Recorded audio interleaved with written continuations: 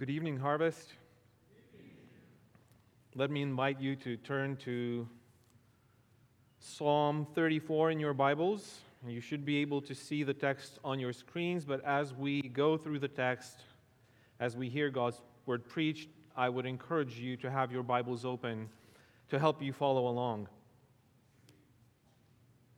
I'll be reading Psalm 34, and then I will read from 1 Samuel chapter 21 for the context and the occasion of the psalm. But let me begin with our text for tonight. Psalm 34. Of David when he changed his behavior before Abimelech so that he drove him out and he went away. I will bless the Lord at all times. His praise shall continually be in my mouth. My soul makes its boast in the Lord. Let the humble hear and be glad. O magnify the Lord with me, and let us exalt his name together. I sought the Lord, and he answered me and delivered me from all my fears. Those who look to him are radiant, and their faces shall never be ashamed. This poor man cried, and the Lord heard him and saved him out of all his troubles. The angel of the Lord encamps around those who fear him and delivers them. O taste and see that the Lord is good. Blessed is the man who takes refuge in him. O fear the Lord, you his saints, for those who fear him have no lack. The young lions suffer want and hunger, but those who seek the Lord lack no good thing. Come, O children, listen to me. I will teach you the fear of the Lord. What man is there who desires life and loves many days that he may see good? Keep your tongue from evil and your lips from speaking deceit. Turn away from evil and do good. Seek peace and pursue it. The eyes of the Lord are toward the righteous, and his ears toward their cry. The face of the Lord is against those who do evil, to cut off the memory of them from the earth. When the righteous cry for help, the Lord hears and delivers them out of all their troubles. The Lord is near to the brokenhearted and saves the crushed in spirit. Many are the afflictions of the righteous, but the Lord delivers him out of them all. He keeps all his bones, not one of them is broken. Affliction will slay the wicked, and those who hate the righteous will be condemned. The Lord redeems the life of his servants. None of those who take refuge in him will be condemned. And now, for the occasion of the psalm, we have 1 Samuel chapter 21, verses 10 through 15, and then continuing into chapter 2, verse 1. And David rose and fled that day from Saul and went to Achish, the king of Gath. And the servants of Achish said to him, Is not this David, the king of the land? Did they not sing to one another of him in dances? Saul has struck down his thousands, and David his 10,000s. And David took these words to heart and was much afraid of Achish, the king of Gath. So he changed his behavior before them and pretended to be insane in their hands and made marks on the door of the gate and let his spittle run down his beard. When Achish said to his servants, Behold, you see the man is mad. Why then have you brought him to me? Do I lack madmen that you have brought this fellow to behave as a madman in my presence? Shall this fellow come into my house? David departed from there and escaped to the cave of Adullam. And when his brothers and all his father's house heard it, and went down there to him. Let us ask the Lord for his blessing over his word. Our Heavenly Father, you see us as we come to you thirsty and hungry and often ignorant of our thirst and our hunger. Make us aware of it so that we could taste and see that you are truly good. In Jesus' name we pray. Amen.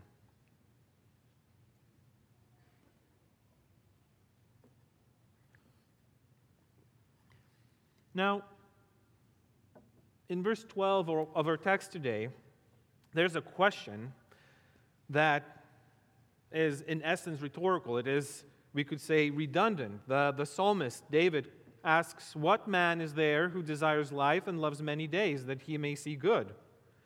Who likes a good life? Who wants a good life? That's the essence of that question. And if we did a quick poll tonight here or anywhere in the area, or in fact in the country or in the world with that question, we would get one and the same answer, that everyone wants good life. Now, if we asked what that good life looks like and what constitutes a good life, and we asked people here that question, now that's when we begin getting different answers. For some, it would mean good health. For others, it would mean a good career. For others, yet it would be a perfect spouse, maybe a hobby. For kids here with us, maybe it is a toy or a set of toys. Whatever it may be, a popular saying, I believe, reveals our typical carnal, fleshly approach to what constitutes a good life and how we get it. The saying goes like this: if you can't change your circumstances, change your attitude. And at the core of that saying are two things. It's either, well, if things are not going your way, then change yourself or do it yourself. So there's two things. We look for a good life, we look either outside of us or we look within us. We either look for what we sometimes call luck to come our way, or we look inside and look at our efforts, our strength, our ability to provide happiness, to provide goodness, to provide prosperity in our life. And yet, as we look at the text tonight, and as we look at the psalm, it is answering that very question: what is a good life and how do we get it? And the answer it provides is neither of those two things. It neither looks outside nor inside of us, but provides us with something else. Something else that stands when the things outside of us, our circumstances, fail us, and when our own strength betrays us. And so we are looking at our text today, and we are asking three simple questions that will provide those 3 points for our sermon. What does a good life look like? What does it consist of, and how do we get it? What does it look like? What does it consist of, and how do we get it? Now, when we look at the text before us, we see that David is speaking as, quote-unquote, expert. He says in verse 11, he says, "Come, O children, listen to me. I will teach you the fear of the Lord. And what man is there who desires life and loves many days, that he may see good?" Well, I have the answer to that question. But David is not only speaking, he is not only saying that he has an answer. Where our psalm actually begins is with David demonstrating to us what a person who's living a good life looks like. We see 3 connected things there. Immediately as we begin reading our text, the first thing that stands out is this public, lavish, unashamed, unrestricted praise of God. David begins, he says, "I will bless the Lord at all times. His praise shall continually be in my mouth. My soul makes its boast in the Lord. Let the humble hear and be glad. O magnify the Lord with me, and let us exalt his name together." So the first thing, the very first thing, we see that a good life is a life marked by praise.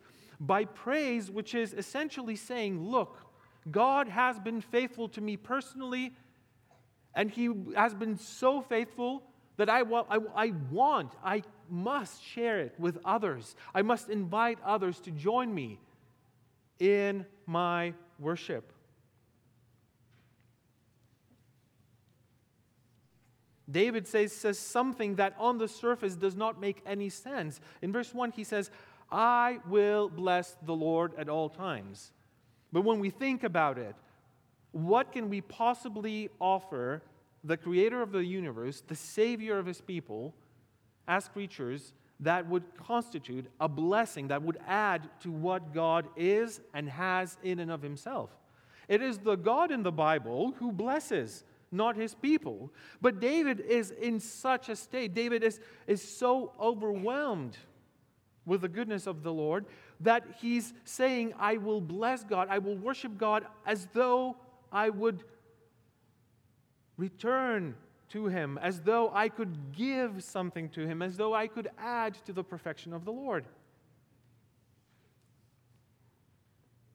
A good life is marked by praise, but that praise now rises from something else, and that something else is that it is a life of favor. It is a life that's marked by praise, which has a reason, which has a cause, and that cause is the favor of the Lord. If you look, and I'm not going to go through all of it in the psalm, but if you look at the psalm, what becomes clear that there are those who have the favor of the Lord, and in this text, they're called the righteous. Or in other words, to say, in light of the topic of our sermon, the good life, these are the people who possess a good life. They are the righteous. And consistently throughout the psalm, we have this formula of if, then. As we could see this. David says in verse 4, for example, I sought the Lord, and he answered me. So, I sought the Lord, he answered me. There's a relationship there. Those who look at him are radiant, and their faces shall never be ashamed. This poor man cried, verse 6, and the Lord heard him and saved him out of his troubles. This motive is repeated throughout the psalm, that those who have God's favor have his ear and have him attentively listen to them and respond to them, coming to their aid. In fact, when we look at verses 15 and 16, they give us a description of humanity as a whole. Look at those two verses with me. David says, the eyes of the Lord are toward the righteous, and his ears toward their cry. The face of the Lord is against those who do evil, to cut off the memory of them from the earth. What is fascinating is he's telling us this.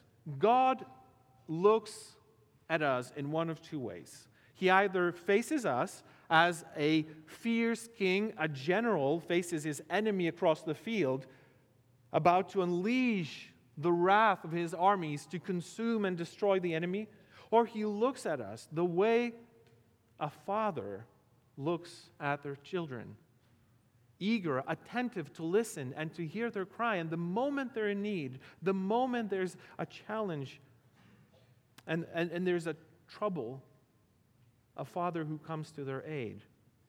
And it is clear from our text that David, the psalmist, puts himself within the former camp, the latter camp. I mean, he sees God as his father, and he finds God's favor in his life. A good life is marked by favor. It is a life that out of that favor then flows the abundance of praise, but it is also a life that is peaceful. That favor leads to a lasting peace. David makes this statement: those who look to him are radiant, and their faces shall never be ashamed. Those who look to God do not keep looking over their shoulder in fear of shame, in fear of trouble. They live in unchanging, unwavering peace. And so here we have someone whose life manifests what it looks to have a good life. A life of public, abundant praise, a life of God's favor, and a life of peace. Now, we as human beings often judge by appearances, and by and large, that's not the faithful, the biblical way to do things. In this case, it is helpful for us to judge by appearances and to contrast this image of someone possessing good life, possessing prosperity, to how we often look and how our lives often compare to this image. And so out of that comparison then comes a question, well, if this is how someone who has it, who's made it looks like, well, what does the life itself consist of? What makes a good life that manifests itself this way? And so this brings us to our second point, and that is, what does this good life consist of? Again, I'd like to remind us that our typical response or approach to pursuing prosperity and success, whatever we call it, the good life, depends either on outer forces or on inner forces. It either depends, we look at it and we think how we do in life depends on something that's outside of us or something that's within us. How we face failure and challenge reveals this often. We've heard people say, I did this, I treat my family this way because of what my parents did to me. This is someone who's blaming others for their misconduct, for their sin, for their failures. Or you'll find in yourself, when you fail, some of us look at it and say, well, I just need to try harder next time. It's up to me. I didn't do enough. I didn't do well. I didn't go far enough, far and beyond, so that this would not happen and I would have what I wanted to have in the first place. Typical path to good life is either something done to me, put it simply, or something done by me. The psalmist, however, condones neither one nor the other, but gives an altogether different way and gives an altogether different picture of this good life. And we observe two things. This good life consists of two things: identity and fear. Identity and fear. And essentially, they're two sides of the same coin. Now again, this psalm is littered with profound, bold statements. In verse 2, David says, "My soul makes its boast in the Lord." To paraphrase this, David is saying, the glory of my soul is nothing else but the Lord. Now, I think this is a moment in the sermon where we can turn to the context within which David is saying this, because we might be tempted to read our carnal approach into this and say, well, sure, you're saying this when things are easier, where you're out of trouble. You're saying this because you're king. You're saying this because doors are open to you. You're in a position where everyone would say the same thing. My soul makes boast in the Lord. Well, let's see how you fare when you go through trouble. And so we turn to the context and have David set to us the example, the illustration of what it means when our identity, our very soul, has its highest treasure in the Lord. Now, we read the passage from 1 Samuel 21, and we saw that though David essentially finds himself here in a cave, someone who just ran away from his enemy and saw God spare his life, someone who was foolish enough to run from one of his enemies to another of his enemies, and then had to pretend to be a madman just to get out of it. Yes, he is experiencing a level of relief, but so just we would not be tempted to conclude that David is having this, that this is a statement out of relief, and that it's not the statement that David would make during the trial itself, we have another Psalm 56. And there, we have the same situation, the same circumstance. The only difference is that David is writing during his captivity with the Philistines. He's in the midst of this trial, not having gone through it, but is actually going through it. And here's what he says in Psalm 56, verses 9 through 11. He says, "Then my enemies will turn back in the day when I call.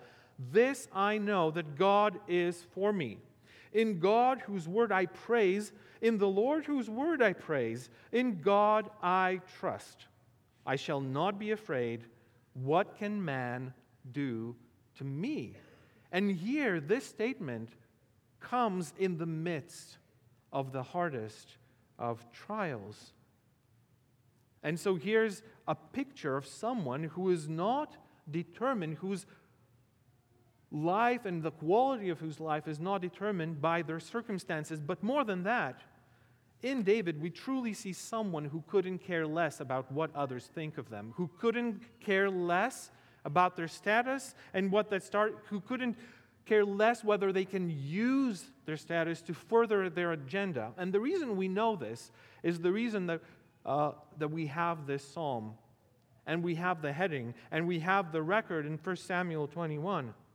Because you see, in the surrounding kingdoms, in the surrounding nations at that time, what you would have if you went and looked at their documents, at their historical records, what you would have said about the king would be their successes. They would record the glory, the power, the wisdom, and the success of their king. What you would not see are the failures of those kings.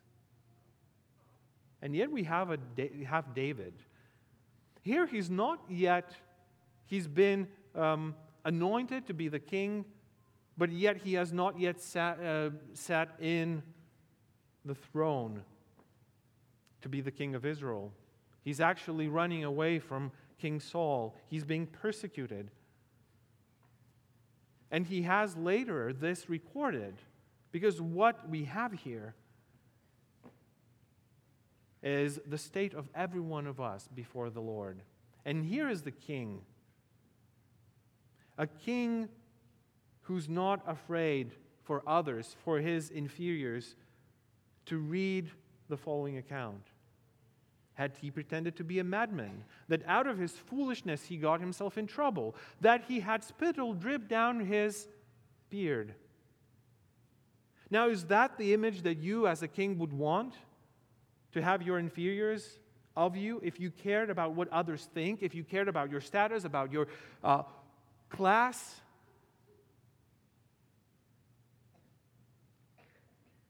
The only thing that David cares about is what God thinks of him.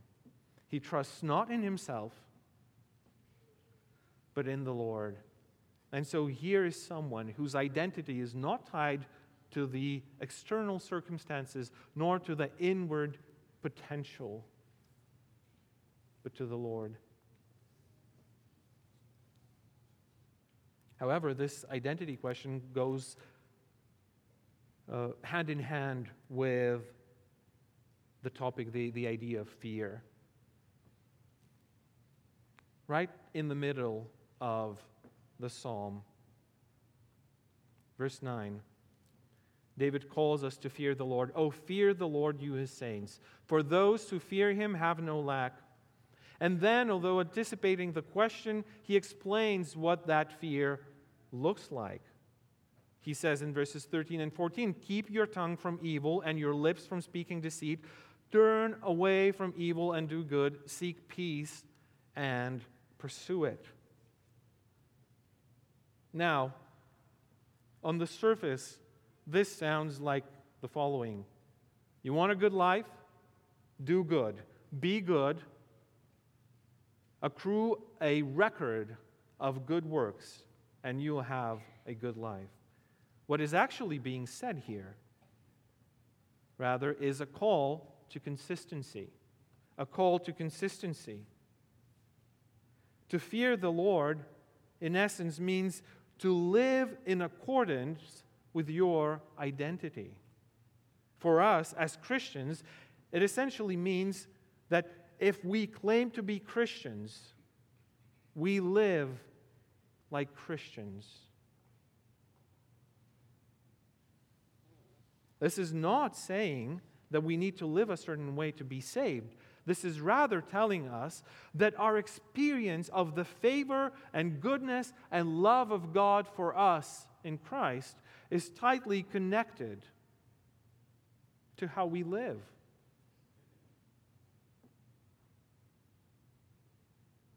Not the reality of it, but experience of it. And we know ourselves, don't we, that a lot of our misery comes from the inconsistency between who we claim to be and how we live. Some of us are called to be shepherds of our children, and yet we seek happiness in their achievements. We turn them into our trophies and drive them to madness just to satisfy our own idolatry, to build our status. All of us are called to pursue peace, and yet so often we find satisfaction in quarreling and fighting. We are called, some of us, to love our spouses, to serve our spouses, and yet we use marriage to serve ourselves. We are called to steward resources God given to us by God, yet we seek fulfillment in things and in those very resources. We are called to make disciples out of nations, and yet we should use church for self-fulfillment. We are called to give our time and resources sacrificially, and often all we do is use them for self-advancement. You could keep that list going on, but these are several examples of the ways the disconnect between who we are and how we live happens. You know, there's a famous saying, if it looks like a duck, walks like a duck, and quacks like a duck, then it just may be a duck. But when I think about how the outsiders, the world sees us, looks at us, and sees us, the image I get is a group of bears having a label that says duck, trying to quack and pretend to be a duck.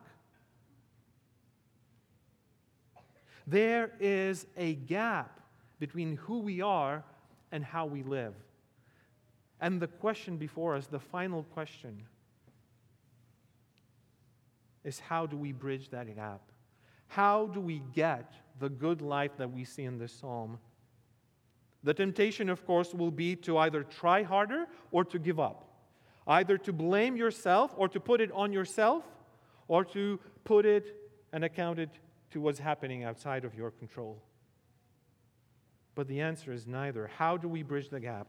Our third question, our third point, how do we get this good life? Now, the answer is fairly simple and yet not simplistic. It is a deep and lasting trust in God's faithfulness. When we look at David in this text, we see someone who is confident in God's unchanging favor. And yet this confidence comes on the heels of his deep foolishness. Why? How can David, and what gives David a reason to proclaim the faithfulness of the Lord when he himself failed? The reason is that David has tasted and seen that the Lord is good and is now inviting us to do the same. He has tasted and seen that the Lord is good and is inviting us to do the same. How do we do it? In our text, we have verses 19 and 20, and I believe that's the answer, or at least the beginning, the foundation of our answer.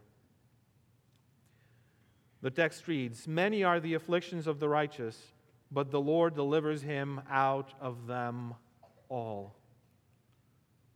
Before this text and after this text, when the psalmist speaks of the righteous, he speaks in plural, but here, whether by accident or intentionally, it changes to a singular righteous. And to David and to the immediate Hebrew audience, this was a pointer back. This was a pointer back to the one definitive act of God's redemption in the history of the nation of the Jews, and that was his deliverance of them out of their bondage in Egypt. In Exodus 12, verse 46, when Moses is giving instructions on how to eat the paschal dish, the paschal meal that signified God's faithfulness to his people in his deliverance of them, Moses writes, "It shall be eaten in one house. You shall not take any of the flesh outside the house, and you shall not break any of its bones." The bones remained intact. Here we have the bones, the promise that the afflictions of the righteous are many. They are there. We are to expect, our expectations are set right. We are to expect afflictions in this life. But the Lord delivers him out of them all, and he keeps all his bones. Not one of them is broken. So we see that theme here. We see that theme around God's act of faithful salvation in the past. But this also is pointing us forward. And interestingly, these very words turn out to be a prophecy. As one of the apostles, John, writes many centuries later, he writes, having just provided an account of Jesus' crucifixion and death, in John 19, verse 36, he writes, "For these things took place, that the scripture might be fulfilled. Not one of his bones will be broken." Speaking of Christ, speaking of the Paschal Lamb, what is this obsession with preserved bones?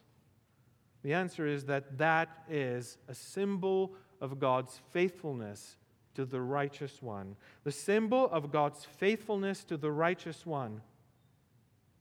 Here we have Christ in the darkest of the darkest moments. We have Christ with sin, with God's wrath piled on him for the sins of many.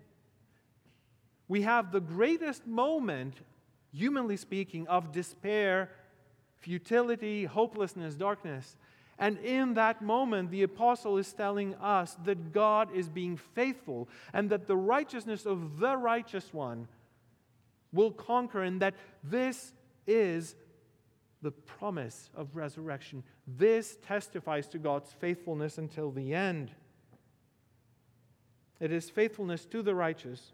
It is a declaration that Christ is righteous. God in Christ is righteous. It is also a declaration that in him we have been made righteous, declared righteous, and also that in him and through him he is going to be making us righteous until the end, until he perfects us. And so, brothers and sisters, do not take this as a light-hearted, offhanded suggestion. But when in life, and maybe for some of us, if not many of us today, it is that very moment when either our strength fails us or our circumstances betray us, and we have nothing, absolutely nothing else to turn to, and we're seeking the answer to the question, how can I bridge this gap, and how can I trust the Lord when he seems absent? How can I find joy in this life? The answer is the faithfulness of the Lord to the crucified Christ and in him to us. How can I trust this God? He's shown us. He gave us the definite act of love. And through that act, He gives us security. And through that act, we can be called the faithful. That is one of the mysteries of this psalm, that David calls those faithful who have no faithfulness on their own. And now we see where that faithfulness comes from. And so here is the security that we have in Christ. Here is the relationship with the triune God into which we are invited. And this is a call for us to rest in the faithfulness of God, in the security that we are given, not to rest only weekly, not to rest only daily, but to rest hourly and minute by minute, to find our absolute security and safety in the Lord. Out of that fellowship into which we are called securely, then, comes God's favor, comes that sense of lasting peace. Out of this overflows the praise that is public, that is unashamed. It is because of this reality right here that people around us will say, they look, they walk, they talk, and they live like followers of Christ. And so they are. May God grant us that. Let's pray.